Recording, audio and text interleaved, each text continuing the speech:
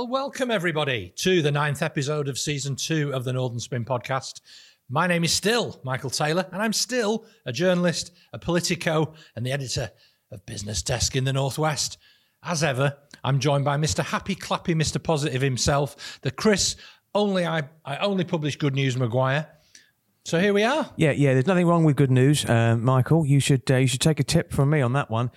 What a week it's been, especially for the now former Conservative chairman Nadhim Zahawi, who we're going to talk a lot about. I think we called that one right. Yeah, absolutely. We did. Yeah, we did. We tipped it. It wasn't a hard one to predict. It's just a shame it took a week to happen. We both attended the Convention of the North at Manchester Central last week, which was addressed by Levelling Up Secretary Michael Gove and your favourite politician at the moment, Shadow Levelling Up Secretary Lisa Nandy, and was attended by all the region's metro mayors bar one. Can you guess which mayor was missing in action? That will be Ben Blocker-Houchen, Mayor of Teesside, fresh from blocking us and his growing number of critics on Twitter. So we're going to talk about the Convention of the North and other things this week. I think it's been a disastrous week for the Conservatives, but a few thank yous. First, starting with our friends at What Media, who produced this podcast.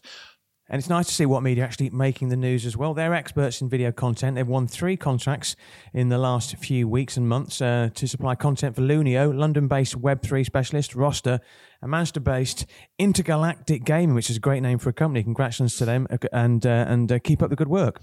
Yeah, well done, What Media. I'd also like to thank our sponsors, Oscar Technology and Lily Shippen. Oscar's consultants are truly specialists in the types of technical roles they work on. They're trained about all the technologies that are changing the world, all their candidates going for top jobs, and they use data and provide very valuable market insights for all their clients. So what trends are you seeing as a tech journalist, Chris? Yeah, absolutely. Well, I speak to lots of companies, and I was talking to Oscar last week, and they're seeing a slight shift towards employers asking employees to work from their offices again after COVID. I'm certainly seeing that too. We'll talk about our other sponsor, Lily Shippen, in part 2 of Northern Spin. But we've got lots and lots of messages on Twitter, and I've just looked at Twitter now. We're recording this on Monday. We've had 3 new followers, all saying they're listening to the show. Fantastic. Our listeners come from all over. We've had a lovely message from Joanne Lake in Stockport, whose Twitter handle is Joanne_Lake. She wears lots of different hats. She's mainly a writer, author and editor, and her husband is the ex-Manchester City legend, Paul Lake, and she co-wrote his widely acclaimed football biography, I'm Not Really Here. I've worked with Jo as well, full disclosure. She edited my 2 books, Northern Monkeys, A History of Northern Working Class Fashion, and my comic novel, 40 by 40, though she didn't take all the rude words out.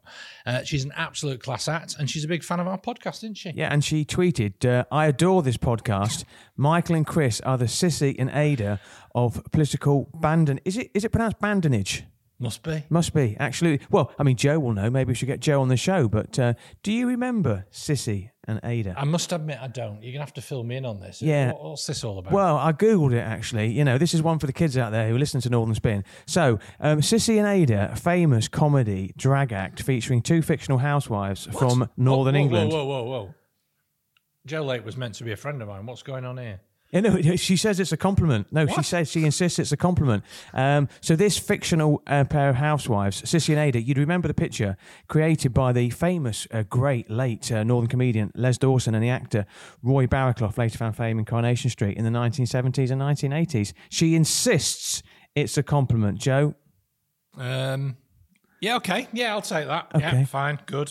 Quick shout out to South Yorkshire Mayor Oliver Coppard, who we discussed on last week's On Manoeuvres section of the podcast. He messaged us to say that he wouldn't be blocking us, unlike Ben Blocker-Houchen up there in Teesside.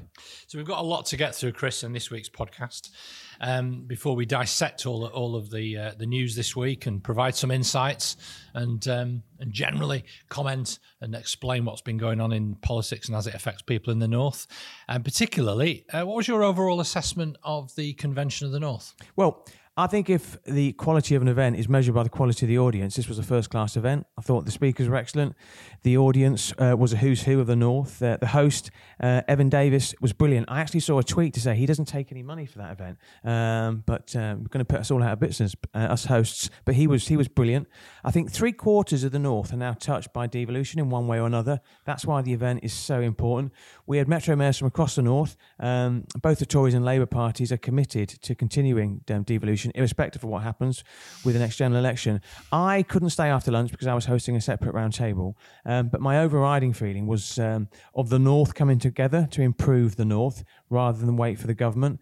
The Labour mayors recognised the value of working together. That was evidenced by them coming together and calling for train services run by TransPennine Express to be brought under public control after years and years of poor service. What do you think?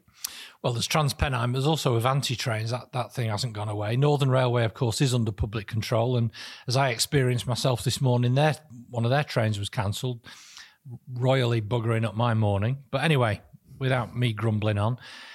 So let's just take our listeners to this podcast on a bit of a journey and a little bit of an insight behind the scenes of the convention from our perspective as the media. So prior to the conference, actually Thursday, Friday the week before, we got an embargoed press release with very strict rules, very well put together by a guy that works in the combined authority in Manchester called Ross McRae, who's doing all the comms for it. And that press release was really pointed. It was flagging up the fact that there was an East German minister come to speak about, the whole German model, and it was demanding that the government hardwire into UK law a commitment to level up. Now, I took that very, very, very firmly, not only as a message to Michael Gove, who was speaking at the convention in the morning, but to Lisa Nandy from Labour. Because let's face it, Labour are odds on at the moment to win the next election. So I took that to be saying devolution's here to stay, it's unstoppable, it's irreversible, and it needs to maintain that forward momentum to seek more and different powers. So then introducing the East German levelling up minister by video drew a comparison about the seriousness of those national missions and comparing that very unfavourably with the pork barrel pittances that were doled out last week, which we talked about on the podcast. So far, so good. Then we were told at the end of the morning session that there was going to be a press conference in a side room at Manchester Central where all the mayors were going to be getting up on a little stage, all the press were going to be stood around, the cameras were all lined up, and then eventually all the mayors trooped in. I'd been chatting to the journalists. None of us could really work out a very strong newsline from Michael Gove's speech. We couldn't work out whether the housing improvement grant was just for Greater Manchester or for anywhere else. It wasn't particularly clear. And then the doors opened, they flung open, and he walking in like Kevin and Perry, having come back from Manchester in his casually dressed garb, was Andy Burnham leading a procession of mayors in. I don't know what the collective noun is for a bunch of mayors, but we'll go with procession. They wanted a headline. Something to show unity, to take the headlines away from that fairly long, wordy, but empty speech from Michael Gove, which the press pack was unsure about. So you probably liked it anyway. You're a big Gove fan, aren't you? But we'll come on to that. Watched it the weekend several times. They were calling for TransPennine Express to be stripped of its rail franchise, and that was the story that took fire. Cancellations, poor management, anger. Everyone had a stake in the delivery.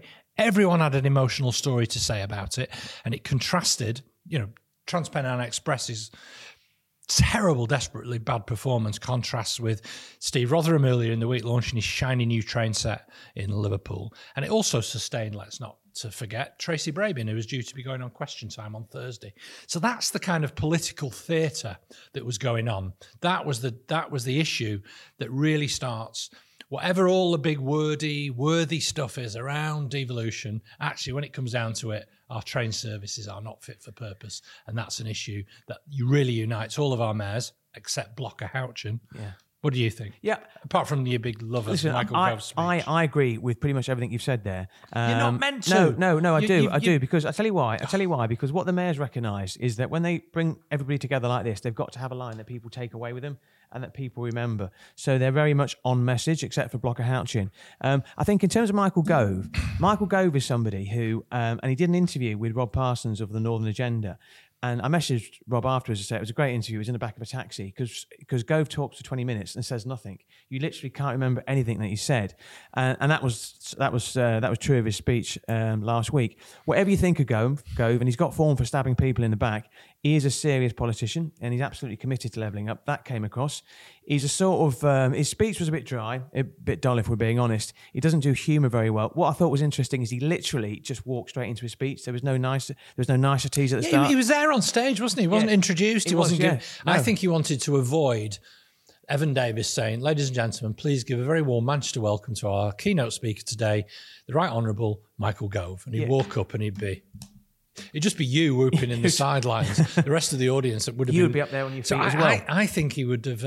I think he wanted to avoid that. Well, he avoided it because he literally launched straight into a speech. Yeah. There was nothing at all. In terms of what he said, he used a football analogy to describe a country's over-dependence on London. And we have heard this before, but he said, and I'm paraphrasing what he said, because he said, we mustn't be like a football team with a Lionel Messi type star striker and a dodgy midfield and a dodgy defence. We've got to spread the love across the whole of the UK. There was a nod to Margaret Thatcher as well when he gave the example of London Docklands. The Docklands, by way of background, was a wasteland, but the government created, he says, the environment to attract the private sector investment, and the result is now home to Canary Wharf and a thriving business community. I think he sees levelling up the same way. They'll create the right environment, and then hopefully the private sector will come in. He also gave a couple of mentions to Blocker Houchin as well, saying what a great what a great mayor he was. So he's very, very careful. He's very, very careful to do that. But clearly you agree that it was a great speech by Michael Gove. No, I don't. I thought it was a boring speech. Evan Davis had to remind him that he'd gone 10 minutes over time. And I think it was florid. He does tell a good story. I thought his delivery was poor. I spoke to one Labour politician afterwards who said, I don't like Michael Gove, but frankly, I was embarrassed for him. I felt really sorry for him up there because he was absolutely floundering. I can also tell, by the way, Chris, that like Michael Gove, you're not a serious football fan. That was a terrible footballing metaphor. Typical Gove. But here's the thing about Gove's speech that I particularly took from it. This section of the speech, I'm only slightly paraphrasing for reasons of brevity, something that Gove needed, a decent script editor. And this is what he said. Manufacturing declining over decades. Government, corporate and personal debt too high. That's Michael Gove, is it? Energy supplies insecure.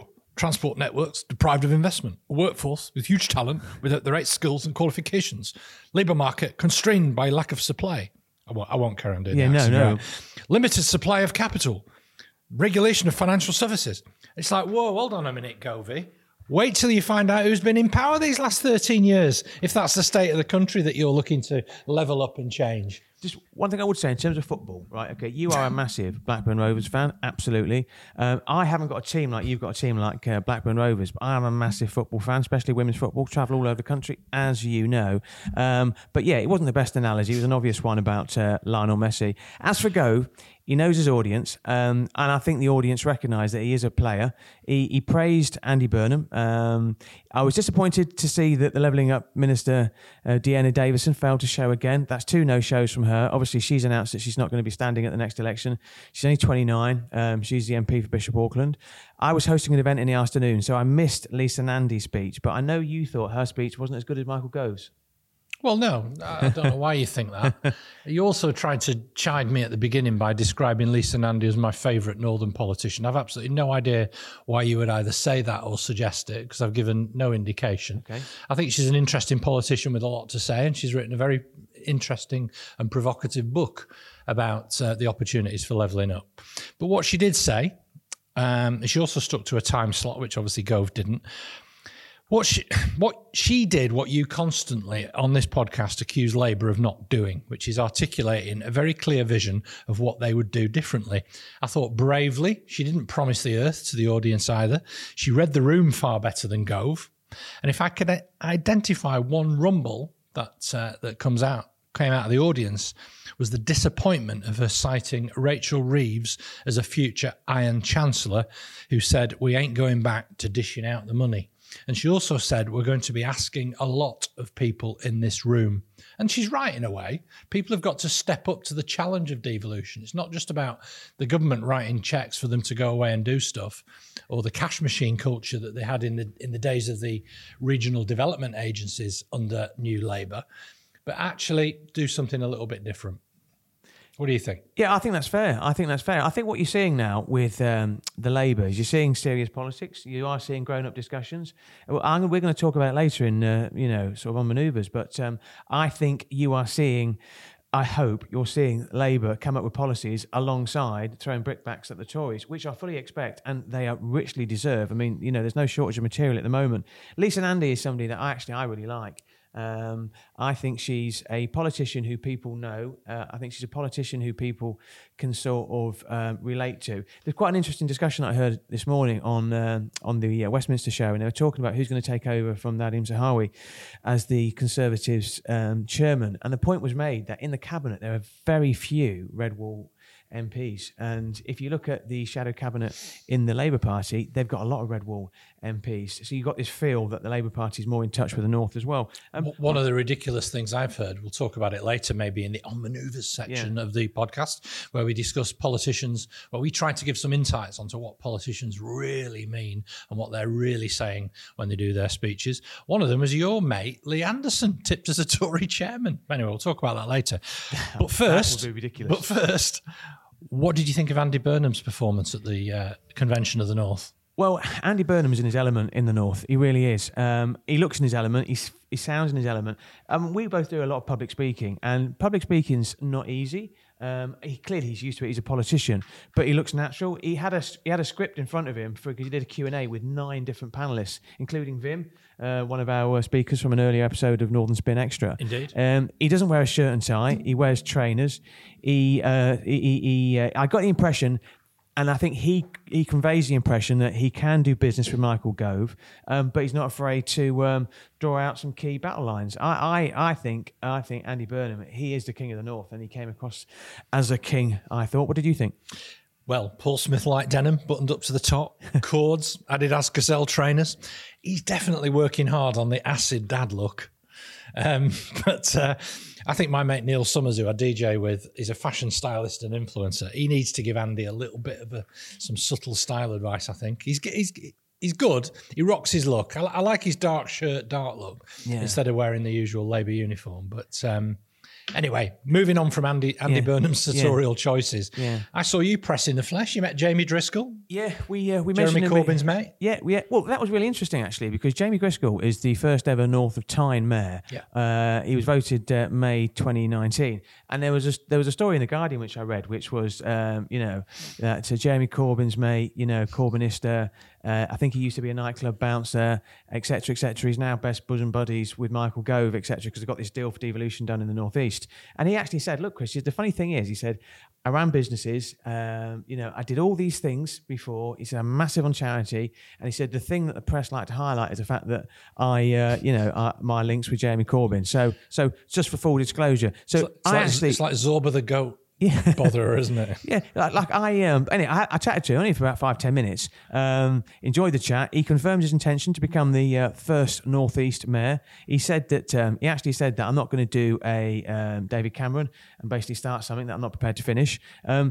He's thrown his hat in the ring, as has the Northumbria Police and Crime Commissioner Kim McGuinness, who we tipped as being on manoeuvres a couple of weeks ago. She's been all over Twitter telling the world what she's been doing as well. So watch that one with interest, because obviously they're both trying to become the Labour candidate. Yeah, just to reset for our listeners, the Northeast at the moment has a mayoral combined authority for something called North of Tyne, which includes a few different, like Northumberland and some of those places, doesn't it? Yeah. Yeah. Teesside, which is or Tees Valley, where we've got Ben Houchin, Blocker Ben as the mayor. So it's not the exact footprint of the former One North East Regional Development Agency area of the kind of northeast of England, but it's a bigger chunk of it, isn't it? Yeah. Sunderland, Newcastle, places like that. Yeah. And the thing is that no disrespect to Jamie Driscoll, he's got a relatively small catchment area. It's significant, but under this new devolution deal, which is reputed to be worth 1.4 billion, I mean that makes him a significant player. And I know this sounds like a strange thing to say, but when you look at like Newcastle Football Club at the moment, that gives a real profile to the area, and I think it needs a bigger catchment area for the mayor as well. The Geordie Nation. Absolutely. And it'll be really interesting to see, assuming it's a straight shootout between Jamie Driscoll, and Kim McGuinness, who gets the Labour vote. One of the things that came out loud and clear from the convention was the need for areas big geographical areas which haven't got a metro mayor to get one and get one quickly as well. We've spoken about it before. I mean, Lancashire, it's massively missing the boat. I mean, the leader of Lancashire County Council, she was one of the speakers, didn't speak into a microphone actually. And I don't know whether or not Lancashire's still committed to getting a metro mayor. They're committed to devolution, at least they say they are. But I think they're going to find it very, very difficult not to have an elected mayor. Yeah, I read into that. And in fact, Business Desk did a news story about it, because Lancashire put a press release out saying how much she is looking forward to working with Michael Gove and Deanna Davidson, and how much she enjoyed being part of the Convention of the North, picture with the Lancashire delegation. Philippa Williamson, isn't it? A councillor from right. Lancaster Rural, which is near where I grew up. But I think it stopped very, very short of looking for a combined authority and a mayor. I think they're just happy to defend their own power bases at the moment, and they actually think that what's going to kill off the idea of a metro mayor for Lancashire is the fact they did quite well out of the levelling up doling out last week. They got their Eden Project money. They got Summit for Accrington, Summit for Blackpool, parks in Preston, cycle lanes in Blackburn. Wipe the hands, job done. We don't need a mayor. Look how amazing it is having a Tory leader of a county council.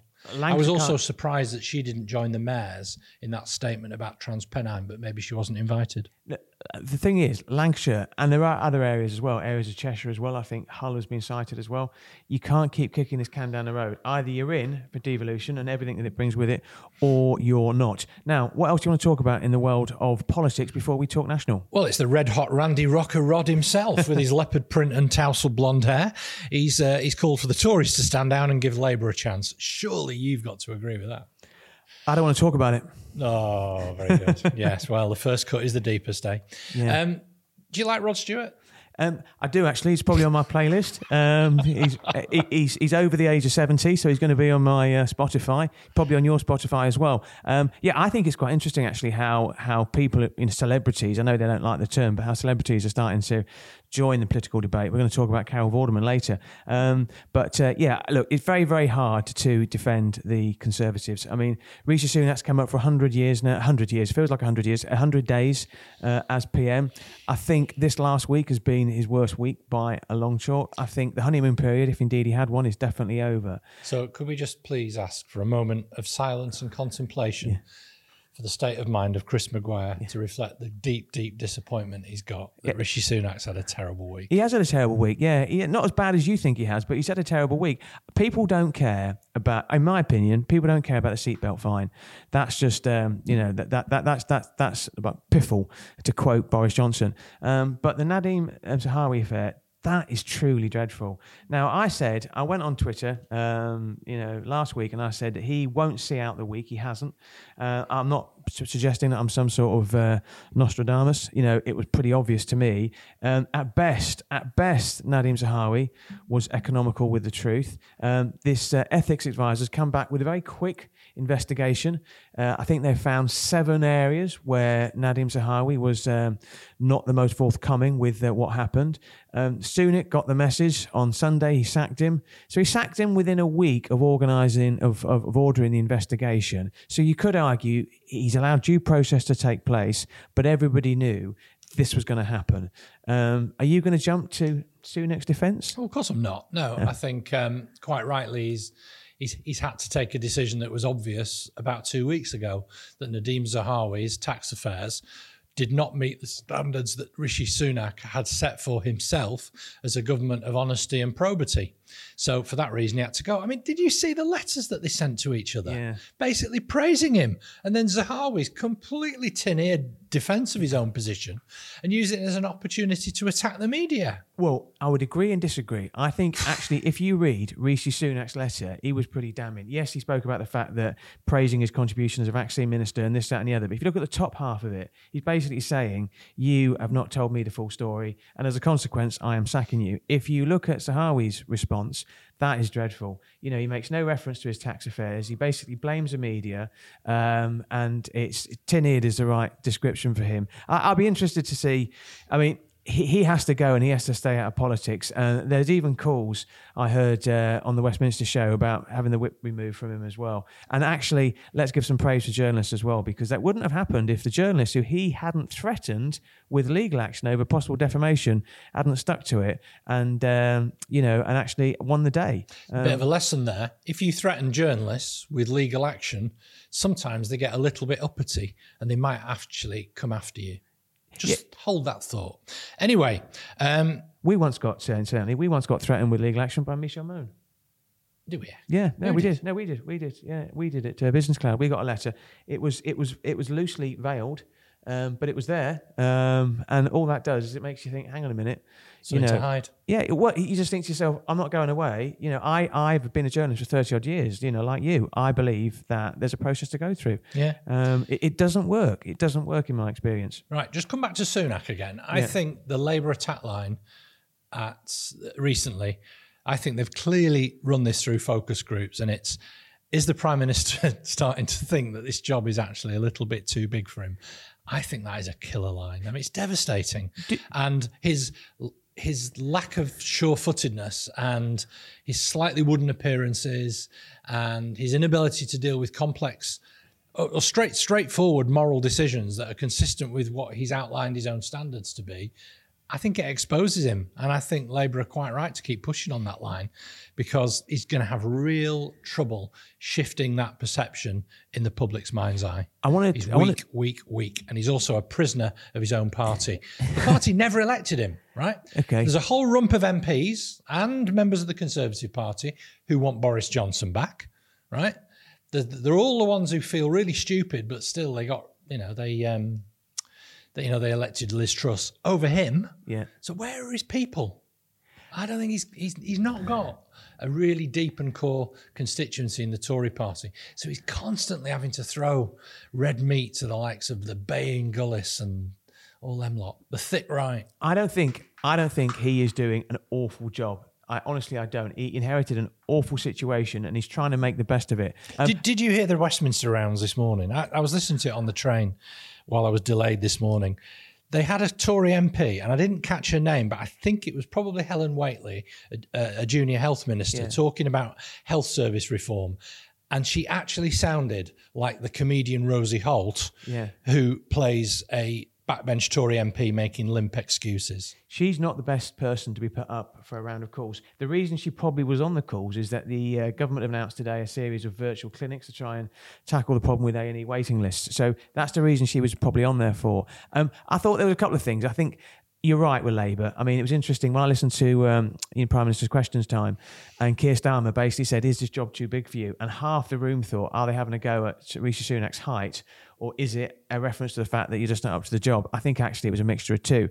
Sunak's tactics are pretty clear, right? He wants to deal with problems a few at a time. Hence, he's got his 5 pledges, most of which I think he can probably reach, especially in relation to inflation and hopefully growth. The problem he's got is he's not really fixing the problems. And every time he gets close to getting some good news, i.e. he tries to put out some good news regards levelling up, it just seems to spawn a load more problems. The one with Nadeem Zahawi is a case in point. Now, you've got other problems down the tracks which are heading towards him pretty quickly.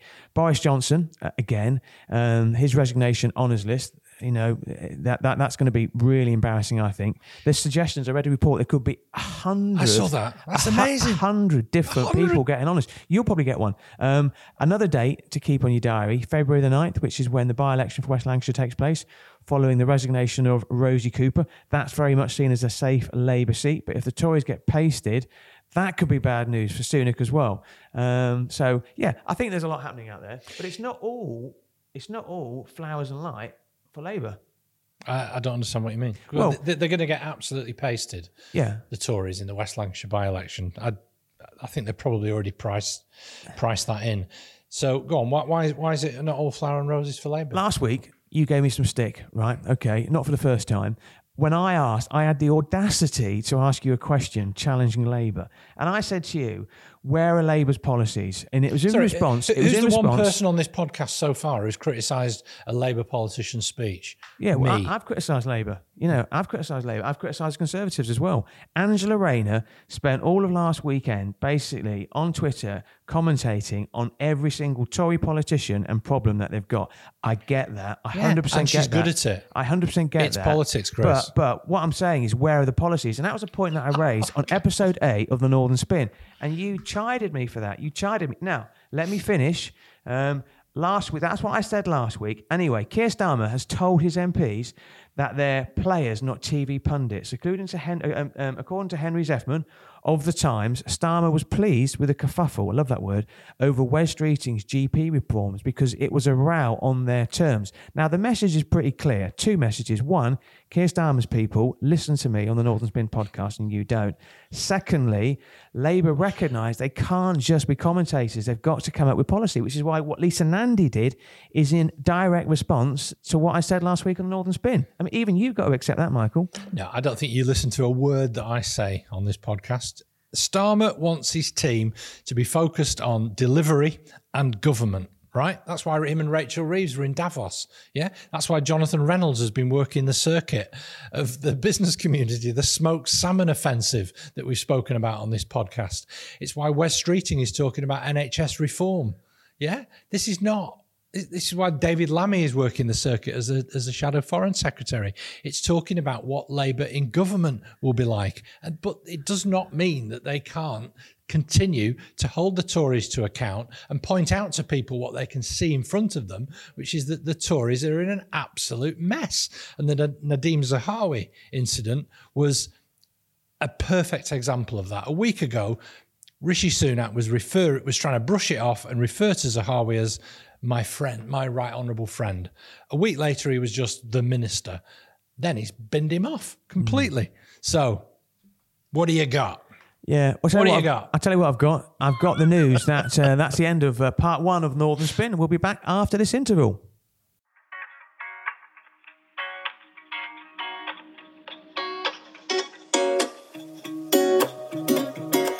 Welcome back to the second part of Northern Spin. Now, Michael, you've interviewed thousands, probably millions of CEOs and MDs during your career.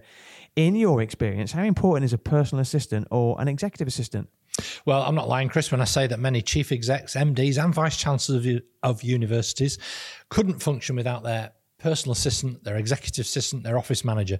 And a lot of business leaders I know use them as a real sounding board for making huge strategic decisions. Couldn't agree with you more, Michael. Lily Shippen is a specialist recruitment agency for HR and business support staff. With bases in Manchester and London, Lily Shippen recruit a range of roles, including from executive assistants, personal assistants, office managers, receptionists, HR business partners, and many more. They work with businesses of all sizes across the regions. They're experts in placing exceptional people with exceptional businesses. They don't just know how to recruit HR and business support staff, but more importantly, they know when to recruit. So if you're an MD, a CEO, or a business leader in the North or elsewhere, remember the name, Lily Shippen. Right. Before we talk about On Manoeuvres, which is the section where we try to describe what we think politicians are really up to, what's going on behind the scenes, why they say it, when they say it, and why that's important, we're going to talk about a few other people and someone that we've mentioned before on this podcast. Chris's mate, Lee Anderson, the MP for Ashfield. Actually, it's worth saying as well that On Manoeuvres, it's not necessarily just politicians, is it? It's people that we think are on manoeuvres. Oh, that's a tease, Chris, for what's coming up. Absolutely. Yeah, Lee Anderson. I mean, a lot of people think I'm obsessed by Lee Anderson, or no, you do. He's a Conservative MP for Ashfield. If I was obsessed by Lee Anderson, I would know that he's lost 2 pounds of weight since he went on a Twitter diet 2 weeks ago. He's now lost 5 pounds in total, but I don't know that sort of tittle-tattle. Now, I've made this point before. He's trying to retain his Conservative seat by creating his own narrative. He went to a migrant camp in Calais last week. He's only recently gone on Twitter. He went on Twitter in December, and he's sending out these videos of his own experiences, and he's accused charities of being complicit in the problem, as complicit as the smugglers themselves. Unsurprisingly, GB News featured it. Now, I think you'll see more Tory MPs try and set their own agenda by using social media in this way and by doing things themselves, just like Lee Anderson. Yeah, I think you might be right, but I'm a bit confused as to why you're still going on about this thug. I'm thinking you've got a bit of a crush on the thick right-wing gammons. Yeah. Are you a member of his Nazi scooter club in Derbyshire that he likes to big up on Twitter? No. And actually, just for the Power Riders or something. Just for the sake of full disclosure, I'm not an apologist for him, but he appeared in a picture, and on the picture in the background, somebody had a T-shirt which made mention of that. He wasn't endorsing that as well. No, I think he was describing them as great lads. I think Lee Anderson wouldn't want me to have a crush on him. I certainly know my wife wouldn't want me to have a crush on him as well. I'm just making the point that what you're seeing is more and more Conservative MPs trying to set their agenda in marginal seats to try and distance themselves from the political party, which they know is struggling. Okay, so let's talk a little bit about which politicians, which people in public life we think are on manoeuvres. And by that we mean, what are they doing and what's our interpretation of why they're doing it? So the first one we're going to talk about is the Greater Manchester Mayor, Andy Burnham. And do I hear the sound of a Maguire happy clappy U-turn? No, it's not a U-turn, actually. It's more of a slight rethink and redirection. So you think he'll be getting his shiny blue suit on and his white shirt and heading down to Westminster with David Miliband, don't you? I've gone on record as saying that I think he will be part of the next Labour government. I'm convinced of it. I think Labour need him, and I think he's got unfinished business. However, what I'm going to say is this, is that I watched him at the Convention of the North last week, and he speaks with such passion, and it's genuine passion. That was a great actor. That I'm not sure he could actually leave the North. He's so excited by the planned reforms for the city buses, which start in September this year. In terms of levelling up, he says, true levelling up can only be done from the bottom up. He also called for a funding formula for the North, similar to what they've already got in Wales and Scotland. It made me laugh, actually, because Burnham retweeted a tweet that was in the HuffPost saying that he'd been, I quote, slapped down by Labour for calling for Scottish-style funding for the North. And he said, quote, slapped down for daring to suggest a funding formula to give people in the North equal living standards. I don't think so. So he just knows his audience. He knows the North. I wouldn't be surprised, if he got a role in the next government with a special Northern brief. Do you think Andy Burnham is on manoeuvres? I think Andy's always on some kind of manoeuvres because I think he's a wily politician. I'm just pleased that, and in fact, it was Labour List, which is like an insider's Labour-ish website, which obviously you think I spend all day on. Yeah. But I think, he definitely is. But what I detected last week, and I agree with you here, I think he was on manoeuvres on behalf of the mayors to try and cement into the public imagination and into the mind of Lisa and Andy that we ain't going anywhere. It's not just irreversible, it's actually progressive, and it's going to the next stage and the next stage after that. And I talked to Richard Leese about this, incidentally, at the convention. And, and he's got the battle scars from working with Labour governments in the past when, I remember him with a banner outside Manchester Central Library saying, move over Darling, protesting against Alistair Darling, the then Chancellor, who wasn't giving, or the Transport Secretary, who wasn't funding Manchester's transport improvements. So, Andy's always on the move. But I think what's refreshing is he's not doing this with a view to, taking over from Keir Starmer should things go very badly. I think he's doing it. I think he's doing it because, he realises that he's the most visible, voluble and articulate spokespeople for the group of mayors. Well, we're in agreement there. So that's one for the collector's items. Go on. What who else do you think's on manoeuvres? Well, okay. Look, or your very flawed interpretation of what you think on manoeuvres means. Just say you decided to organise a dinner party at Marple, okay, and you had politicians knock on your door to join you in your dinner party, you and Mrs. Taylor, okay, and the first knock on the door is, which politicians would you absolutely slam the door in their face? Who would you least like to come to your dinner party? Interesting. I was thinking about this when you posed the question, and I was thinking of inviting William Ragg round for a brew because he's standing down as our MP. Okay. And I always got on quite well with William. He's spoken about his issues with depression, isn't he? Yeah, he has, and he's had a tough time of it. And I always got on all right with him. And he bought me a drink when I got selected as Labour's candidate to stand against him. I think he was quite pleased that Labour were going to put a fight up and chip away at the Lib Dems. Him and the Lib Dem candidate absolutely loathe each other. So he's in. So William I'd have William round for a brew. But who would you not have round for a brew? Well, nearly all of them. I'm very private and I don't really like people coming at my house. But if, for the sake of this podcast, and we want to try and bring it to a conclusion in the next 3 hours, if you had a couple of politicians that you didn't want to invite round for a brew, and what biscuits would you have round your house? Well, we've got builders in at the moment, so we've got we're buying biscuits on an industrial scale at the moment. Bourbons, malted milks, digestives, you name it. Would you want Jacob Rees-Mogg and Nadine Dorries there? No. No, I asked a question, and I knew we'd get an answer eventually. So the reason I mentioned them two is because Nadine Dorries, I think they're on manoeuvres. She's got a new TV show on Talk TV called Friday Night with Nadine. I can't imagine anything worse than that. And there was reports over the weekend Is that Gammon News or is that...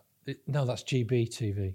They're both TV stations that have no viewers that I don't watch. Absolutely. But they're getting more viewers, but not me, just for the sake of avoidance of any doubt. She may have broken the ministerial code in the process in terms of taking this new role at Talk TV. But she's not a minister anymore. No. But apparently the reports are that she got to wait. She may have infringed. She may have infringed some sort of process. Her first interviewee will be with her chum, Boris Johnson. Oh, absolutely, God. That will be absolutely awful. I will not be watching that. It'll be awful. Jacob Rees-Mogg, he will be hosting his own chat show on GB News as well. Deanna Davison, who I mentioned earlier, didn't turn up to the convention last week, is tipped to be eyeing up a job in the media when she stands down in the next general election. She'll only be 31.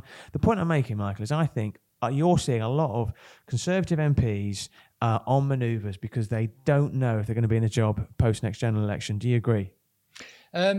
Yes, but I don't think that meets our definition of being on manoeuvres. I think that meets a definition of being on the move, and I'm glad you've mentioned it because it gives me an opportunity to say how much I dislike Nadine Dorries, Jacob Rees-Mogg and Boris Johnson. So I actually don't care about any of them. But what I do want to mention is someone who I do think is doing things that are interesting, that is manoeuvring around, and that is the TV presenter, Carol Vorderman. The former Countdown presenter has been a real clarion against corruption, calling out her former friend, Michelle Mone, calling out Nadeem Zahawi, and she's been doing so, and she cites her own tough background, growing up in North Wales, in Prestatyn and Rhyl, and saying, do you know what, we had a hard time, kids shouldn't be in poverty, and this lot, she just thinks it's morally reprehensible. Maybe it's related to the fact that she's a devout and practicing Catholic. I don't know. With their great commitment to social justice. She did used to do some work for David Cameron on maths education. So she's pulled absolutely no punches. And she's denied that she is looking for a role in politics, despite a lot of her friends encouraging her to do so. I'd personally like to take this opportunity to thank Carol for her spectacularly good Sudoku tips, which have enabled me to get to challenging level after all these years. I think what is interesting is the role of people outside mainstream politics in politics now. And politicians have to recognise that they have a real influence, and Carol Vorderman has a real influence. I get the impression with Carol Vorderman is that, I think I'm right in saying she recently celebrated quite a landmark birthday, and she is... Yeah, she's 60, isn't she? Yeah, and she's of the view that actually I'm not going to sit quiet and say nothing about things that I disagree with strongly. She used to be best friends with, or close friends with Michelle Mone, and they used to go on holiday together and all sorts. And the whole issue of the PPE contract, she found morally reprehensible, and she's called it out. She called out Nadeem Zahawi last week and before. I think the point is that when there's a legitimate case, I think absolutely, go for it and all power to your elbow. I think Carol Vorderman is a breath of fresh air. And she sort of said to Michelle Mone, if you want to sue me, I'll see you in court. And that was on this morning, wasn't it, on TV? But Carol Vorderman knows how to play the media as well. Yeah. She knows how to get her message across. And Carol, if you're listening, and I'm sure you are, Jonathan Boyers, ex of KPMG, who was on Twitter today and has asked me to invite you to join me and Michael on Northern Spin. So right. The invite is there. If you fancy a trip down the beach at Rhyl, we'll be at your service. Michelle Mone as well. I think it's important that if Michelle Mone wants to put her side of the story forward as well. Michelle, you are invited to Northern Spin as well, and you can give us your side of the story as well. We'll get on Dougie Barrowman's ocean-going yacht. Absolutely. Yeah, very good. Right, that's it. Time for an interval. See you after the break.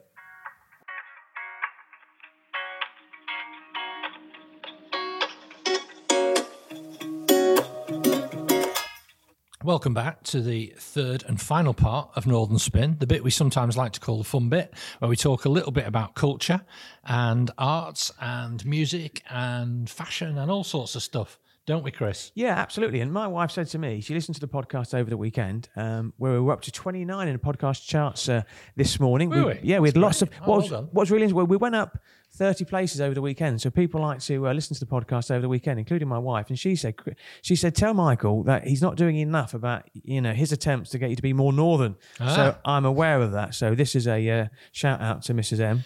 Okay, so what about dressing a little bit more northern? I absolutely tentatively tiptoe around this subject, given I'm literally sat with Mr. Man at Slater Menswear next to me.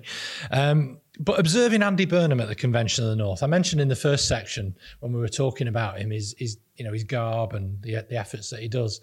He's wearing all the right gear, but I think I'd like to get my mate Neil set on him to think about dress codes at work. But let's just talk about this, because my mate Tony Teasdale, who's a Scouse fashion journalist based in London, he wrote a great piece about Stanley Tucci, TV presenter, actor, who dresses like the coolest people on the planet, Italian pensioners.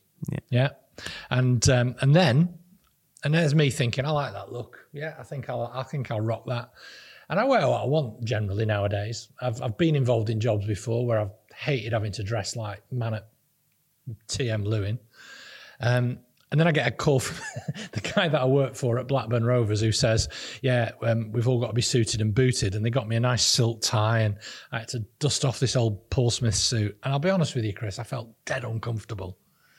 So what do you think? What about dress codes at work? Well, look, you're wearing a tie. Nobody I know wears a tie anymore. Yeah, apart from me at Blackburn Rovers on Saturday. Actually, and I saw your picture. I saw your picture on Twitter, and I laughed out loud. Actually, but I do think why? No, because why do you laugh out loud? Why are we laughing at you've got this aversion to ties, and you almost feel the need to. In fact, you probably wake up, with a flat cap, and you walk in to the podcast that we. You walk into the podcast that we do every Monday.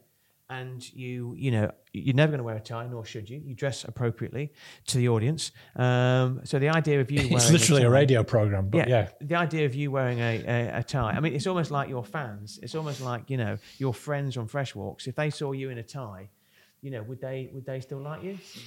Well, I think lots of the people who go on Fresh Walks are, very professional, successful business people. They absolutely are, actually. And who I have no doubt, as they're listening to this in their places at work, are wearing shirts and ties. But this is a more general point, Chris. I think the world's moved on. I agree. I very, very rarely see people in shirts and ties anymore. I wear a shirt and tie, except with the first ever episode that we did, and then people commented on why was I wearing a T-shirt for. I feel comfortable trying to look smart. I can't offer any advice on fashion, let's be honest, and I think even you would agree with that. I mean, even the combo I've got today, it looks like I got dressed in the dark, and I did. No comment. No, absolutely. It's the tie doesn't match the shirt, but I feel comfortable. When I wearing this, when I was the editor of the Chorley Guardian for 6 years, the biggest newspaper in Chorley, I used to say to the members of staff, because they used to ask about dress sense, and I used to say, look, if you meet somebody on reception and that person you meet on reception could have just lost somebody, or they could be they want to tell you about their grandchild who's just scored a hat trick, you've got to dress appropriately to that person. So down to you. And I used to put the emphasis over to them, and actually they never ever let me down. Right. Interesting, that, isn't it? I personally preferred not to, but there you go. I love the story, actually, about General Motors in America. Big corporation. They employ, obviously, people who work in factories, people who employ in sales rooms, offices, all the rest of it, tech people. They used to have a 36-page dress policy, that all their managers had to digest, understand, and therefore, obviously, implement. A new CEO came in, and they reduced it to 2 words: dress appropriately. And I love that because it gives people agency, it treats them as adults, and it encourages teams to be responsible. And this then comes back to politics and how politicians dress. Andy Burnham dresses very differently now than he did when he was mayor. I saw a picture of him recently with Prince Charles, and he's wearing a suit. And in all the time that last year when I sort of worked in and around the Labour machine in Greater Manchester, the only time I saw Andy suited and booted was when Gordon Brown came to town. And he even made the point at the time that, the old boss is here, so I better spruce up and wear a white shirt and blue suit. But I think that's changing, and I think it's quite refreshing. I think it is. It's about being authentic as well. Now, the women politicians, I'm not going there because Tracy Braben and Angela Rayner have had all sorts of dogs abuse for how they wear, and I'm not going down that route. But how the blokes dress, it's I think it's interesting and negotiable. Horses for courses, and I look forward to seeing more pictures of you in your shirt and tie at Blackburn Rovers. Well, all right then. So last week, tell us about we did Banker Dave. What have you been watching on Netflix? Well, I tell you what's interesting is it's where this podcast is going and where you don't expect it to go when we started it. And we talk about some of the TV and cinema movies that we've watched recently, and we mentioned Banker Dave, which is I think number 1 or number 2 on Netflix. I watched another film over the weekend, which is now number 1 on Netflix, called You People, with Eddie Murphy. That's really good. I recommend that one. Enjoyed that one. So Mrs. M dragged me to the cinema last week to watch a film called Babylon. I didn't ask anything about it. I just went. It stars Margot Robbie, who's a brilliant actress, incidentally, and Brad Pitt. He's a great actress. How old do you reckon Brad Pitt is now? 50. 59. I couldn't believe wow, it. 59. Really? Yeah. This film, wait for it, lasted 3 hours, 9 minutes. Right, 3 hours, 9 minutes. It was absolutely huge. It was really long. I bought a chocolate orange to eat because I don't know about you. I never actually get sweets from a cinema. I always put them in my pockets beforehand. You get a chocolate orange for £1. I'd eaten it. You don't have to smuggle them in. No, you don't. They can't stop you. No, I bought a pot of tea as well. I knew it was going to be a long film. I finished my chocolate orange before the credits. My wife described it as a visual assault. This film. I couldn't agree more. It's not for the faint-hearted. It's interesting, but it's a bit raunchy, if you know what I mean. Maybe not my cup of tea, but you spend a lot of time educating me about the North, and there's a programme I want to educate you about. It's London-based. It raises some really big issues. It's called South of the River. You mentioned earlier about my love of football, or not. A massive football fan. Massive. So massive, I'm going to tell you how massive I am. But I watched a programme at the weekend with Rio Ferdinand, and it's called South of the River. And it looks at how South London has become one of the real productive breeding grounds, or the most productive breeding ground for Premier League footballers. And it's fascinating because within like a 10-mile radius, they've produced, I think, 14% of the Premier League footballers. Because what you've got is you've got this situation where you've got a lot of kids, black kids, growing up on inner city estates where you've got big problems with knife crime and gangs, and they've got these. They call them these pens, these fences, these fencing in football pitches, and they see that as an opportunity to give themselves and their families better futures. And Rio Ferdinand grew up in Peckham. I mean, there's a blue plaque on the wall saying that's where he grew up. Fantastic programme, really inspiring. Okay. Some real role models there. So I recommend that to you. It's called South of the River with Rio Ferdinand. Very good. Thank you. I will check that one out. What have you watched? Well, I've done a bit of a recap on my blog about the different box sets, series and stuff. Obviously, I've been watching Happy Valley. I'm one episode behind. No spoilers, please. No, I've not watched last night's either. No. But what me and Rachel have been watching is Fauda, which it's on its 4th series. It's an Israeli series, and it is absolutely phenomenal. It's one of the best series I have ever seen. How do you spell Fauda? Fauda. It's Hebrew for chaos. And it's about a hit squad within the Israeli security services. And honestly, reading the news at the weekend brought absolute hairs up on the back of my neck, having watched the end of the 4th series, because all the action's set around a Palestinian refugee camp on the West Bank called Jenin, which has been the focal point. Now, lots of these series, I watched one called Cleo last year about East Germany and the Stasi, which I think is always very visual. I think the whole breakdown of Germany is a great sort of tapestry and a background for dramatic effect. But it kind of ends because Germany is a more stable and settled society now, and it kind of will peter out, the whole Stasi psychodrama. The Israeli thing, on the other hand, it's the dramatic gift that keeps on giving. Now, that's not too unkind for me to say that it's just purely for my own entertainment, because it is people's lives, but they bring it to dramatic effect. And if you've got any kind of purchase, any interest and at all in the whole situation, Israel-Palestine, and the really volatile situation with a very right-wing, oppressive Israeli government at the moment, and the desperate situation that it must be living in Gaza or the West Bank for Palestinians, then this series absolutely captures it. Where can Brilliant. I watch that? Where can I watch it? Netflix. Okay, I'll give that a go. But we're on the 4th season now, and we've just finished it, and I'm absolutely floored by it. Okay. Never seen anything like it. Okay, well, I'll give that a go. Yeah, that's quite the pitch, actually, wasn't it? Yeah, absolutely, yeah. Right, before we finish, I know you've got a pet hate word, which you want to share with us. Yeah, I listen to a lot of political podcasts, and the word that you're hearing a lot at the moment is barnacles. And I hear it, and I think it's just being thrown into every conversation, far too liberally for my liking. And it dates back to the Conservative strategist Linton Crosby came up with this strategy of getting the barnacles off the boat, i.e. get rid of the non-important stuff, just focus on the big stuff.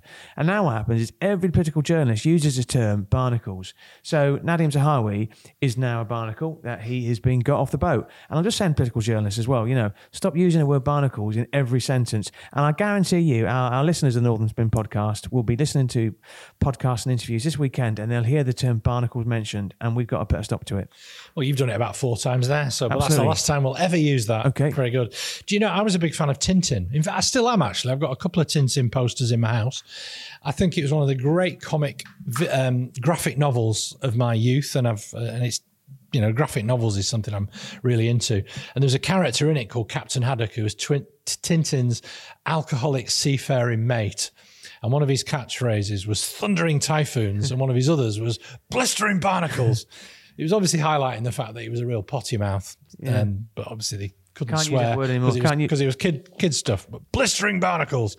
Anyway, that's all for the 9th episode of season 2 of Northern Spin.